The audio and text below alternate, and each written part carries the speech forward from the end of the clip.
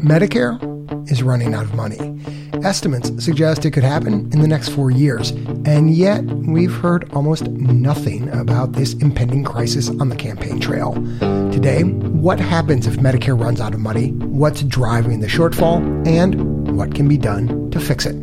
From the Annenberg studio at the University of Pennsylvania, I'm Dan Gorenstein, and this is Trade-Offs.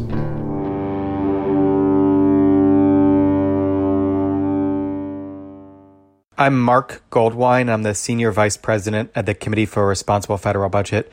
We are a nonpartisan think tank that is here to really inform the public as well as policymakers on important fiscal issues. Medicare definitely qualifies as an important fiscal issue. More than 60 million Americans rely on the program for their trips to the hospital, doctor's visits, and prescriptions. The federal government spent nearly $800 billion on Medicare benefits in 2019, good for around 15% of the total federal budget. But only part of Medicare is technically running out of money. That's Medicare Part A, which covers hospital visits plus some other things like skilled nursing facilities. Medicare Part A is funded through a payroll tax. This is very similar to Social Security. Workers every year pay a share of their wages towards a trust fund, and then out of that trust fund, money is used to pay seniors for their hospital benefits. And Mark, when people talk about the trust fund running out of money, becoming insolvent, does that mean like there's no money left in the bank? Medicare's already spending more every year than it's bringing in, but it's got money in reserves. It's got about $150 billion in reserves. Over the next few years, it's going to be drawing down those savings, and by 2024, they're going to run out completely. What that means is the program is going to have to start living paycheck to paycheck. It can only pay as much as it's bringing in revenue, and at that point, we can only pay about 85% of what we need to pay. And Mark, what happens if Medicare can't pay all of its bills? What most people think is that Medicare will keep trying to pay, and when it doesn't have money, it'll wait. And that means that hospitals will get increasingly late payments to the point that ultimately hospitals will see they're not really being fully paid for their services. And so if we keep not paying them, hospitals may respond by trying to discourage Medicare patients or even not accepting Medicare patients at all. And so, Mark, what is driving this fast approaching insolvency, or this fast approaching shortfall, probably is maybe a more accurate way to say it? So there are really two factors driving up the cost of Medicare. First is we're having more and more beneficiaries each year as more and more of the baby boomers turn 65. At the same time, overall healthcare costs are continuing to rise. And so we're actually paying more over time for the same services, or at least for the same beneficiaries. So there are lots of reports coming out, including from you, the Congressional Budget Office, and the Medicare Board of Trustees, that a shortfall is coming as soon as 2023, 2024. Has Medicare been this close to the edge before? We've been close to the edge, but we're getting towards uncharted territory. In the late 90s, we were, I think, 4 or 5 years away. Today's report shows once again that one of the trust funds, the hospital trust fund, would be exhausted by 2001. In 2009, before the Affordable Care Act, we were 8 years away. Medicare's Hospital Insurance Trust Fund is projected to become exhausted in 2017, 2 years earlier than projected in last year's report. What happened when we got close before? Both in 1997 and in 2009, we prevented insolvency of Medicare through a combination of real savings to the Medicare program, new revenue, and some amount of cheating. In 1997, we made some reforms that would lower Medicare cost. It modernizes Medicare and extends the life of the trust fund for a decade. It helps our... But we also took a lot of home health spending, which was in Medicare Part A, and moved it totally out of Medicare, so it was no longer an obligation of the trust fund. More recently, in 2009, we've reduced hospital payments, and we've increased the tax revenue coming in. These steps will ensure that you, America's seniors, get the benefits you've been promised. They will ensure that Medicare is there for future generations. Mark, how much does this shortfall have to do with the pandemic? Medicare was in financial trouble before the pandemic, but the pandemic has taken a bad situation and it's made it more urgent. And the big reason it's more urgent is there's now fewer people paying into the Medicare Trust Fund. The pandemic continues to take a terrible toll on the economy and American workers. The Labor Department just reported another 1.4 million Americans filed for unemployment last week.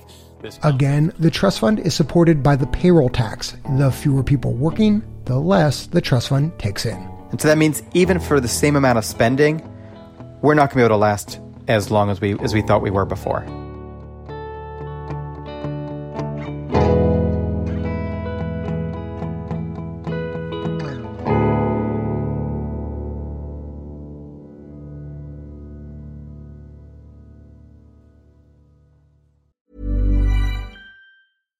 Hi, I'm Daniel, founder of Pretty Litter. Cats and cat owners deserve better than any old-fashioned litter. That's why I teamed up with scientists and veterinarians to create Pretty Litter. Its innovative crystal formula has superior odor control and weighs up to 80% less than clay litter. Pretty Litter even monitors health by changing colors to help detect early signs of potential illness. It's the world's smartest kitty litter. Go to prettylitter.com and use code ACAST for 20% off your first order and a free cat toy. Terms and conditions apply. See site for details.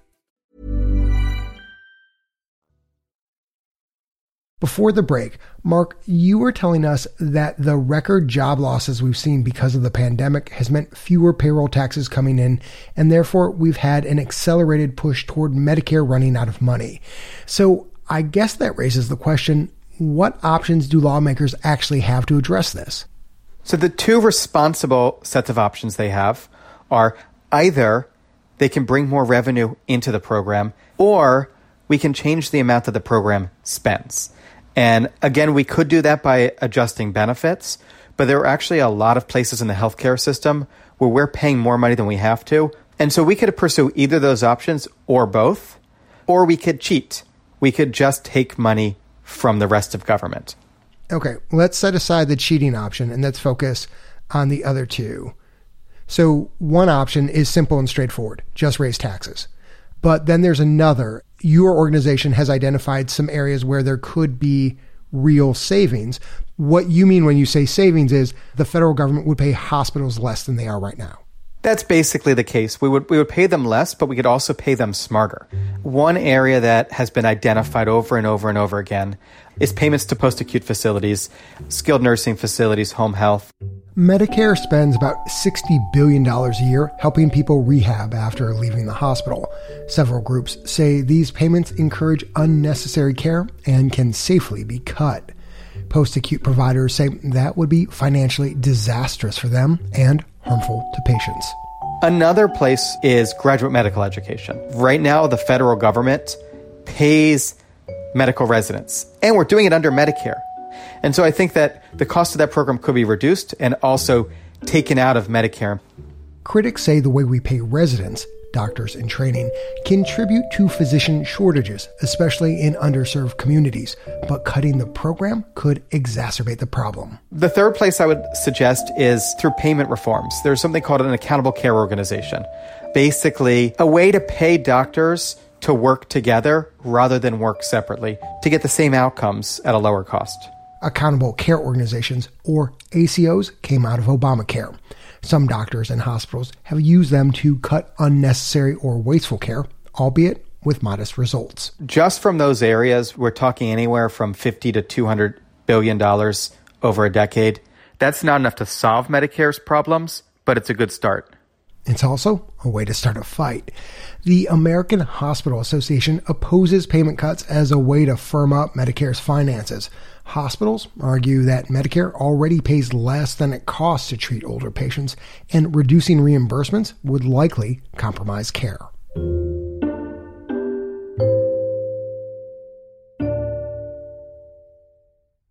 President Trump and former Vice President Biden have talked a lot about the ACA and drug prices, abortion rights, but very little about Medicare. And Mark, it makes me wonder, is this impending shortfall even on their radar? I sure hope it is. Some good news here is there's actually surprising sort of behind the scenes bipartisan agreement on some of the changes we need to make to healthcare costs. If you look at President Trump's budget submission, it actually pretty closely matches President Obama's budget submission, which, by the way, pretty closely matches the idea that Elizabeth Warren was putting forward to help pay for her Medicare for All. The question is, when are they going to feel the urgency to do it? And I do think whoever's inaugurated in January is going to have to deal with this because it's getting increasingly urgent. When you say increasingly urgent, what are you actually saying, right? Because like in one way, if you were to tell me that, hey, Dan, in 3 years' time, in 4 years' time, you're going to have a budget crunch, but I don't have it now. So that makes me think I've got plenty of time to figure this out. 4 years is not that much time for the way the federal government budgets. If we make a tax policy change, at minimum, it's not going to start until the following calendar year. If we make a spending change, these can take years. We have to give the hospitals warning. We have to let them come up with the new systems. We could do this faster. We could do this in 2023. But you'd have to see immediate tax increases.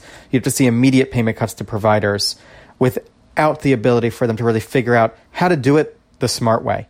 Even if there's some cheating, there's some tax raising, and there's some belt tightening, cutting reimbursements to providers, are we going to just be in the same place again in another 10 or 15 years? Is this just sort of cyclical, Mark?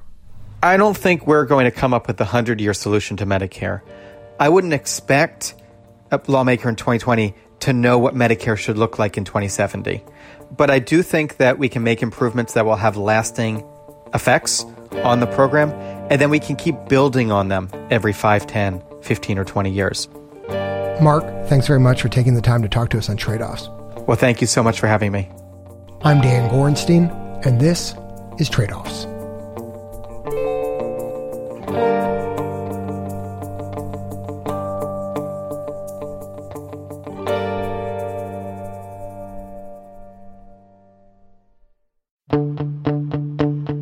More than 40 states have reported increases in opioid-related deaths during COVID. All of this is really a recipe for depression, loneliness, and the kind of despair that really can feed the cycle of addiction. Opioid addiction, how COVID has exacerbated the problem and the policies that may help us do better. Next time on Trade-Offs.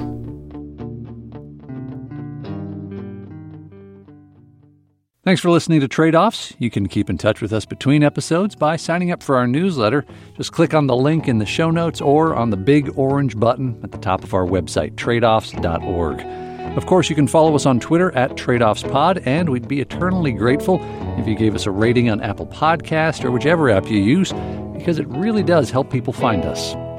The Trade-Offs team is producers Ryan Levy and Vicky Stern, intern Sabrina Ems, communication and marketing manager Emily Patterson, researcher Jamie Song, partnerships lead Jessica Silverman, sound designer Andrew Perella, and senior producer Leslie Walker. The Trade-Offs theme song was composed by Ty Sitterman with additional music this episode from Blue Dot Sessions. Additional thanks to Christy Martin, Erica Socker, Mark Miller, Tricia Newman, and Adeze Enekwechi.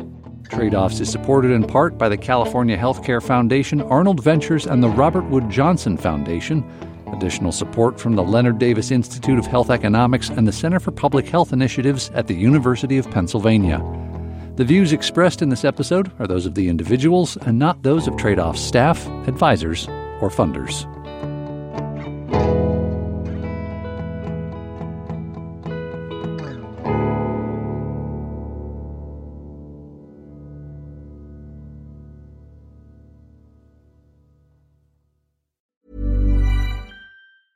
Even when we're on a budget, we still deserve nice things.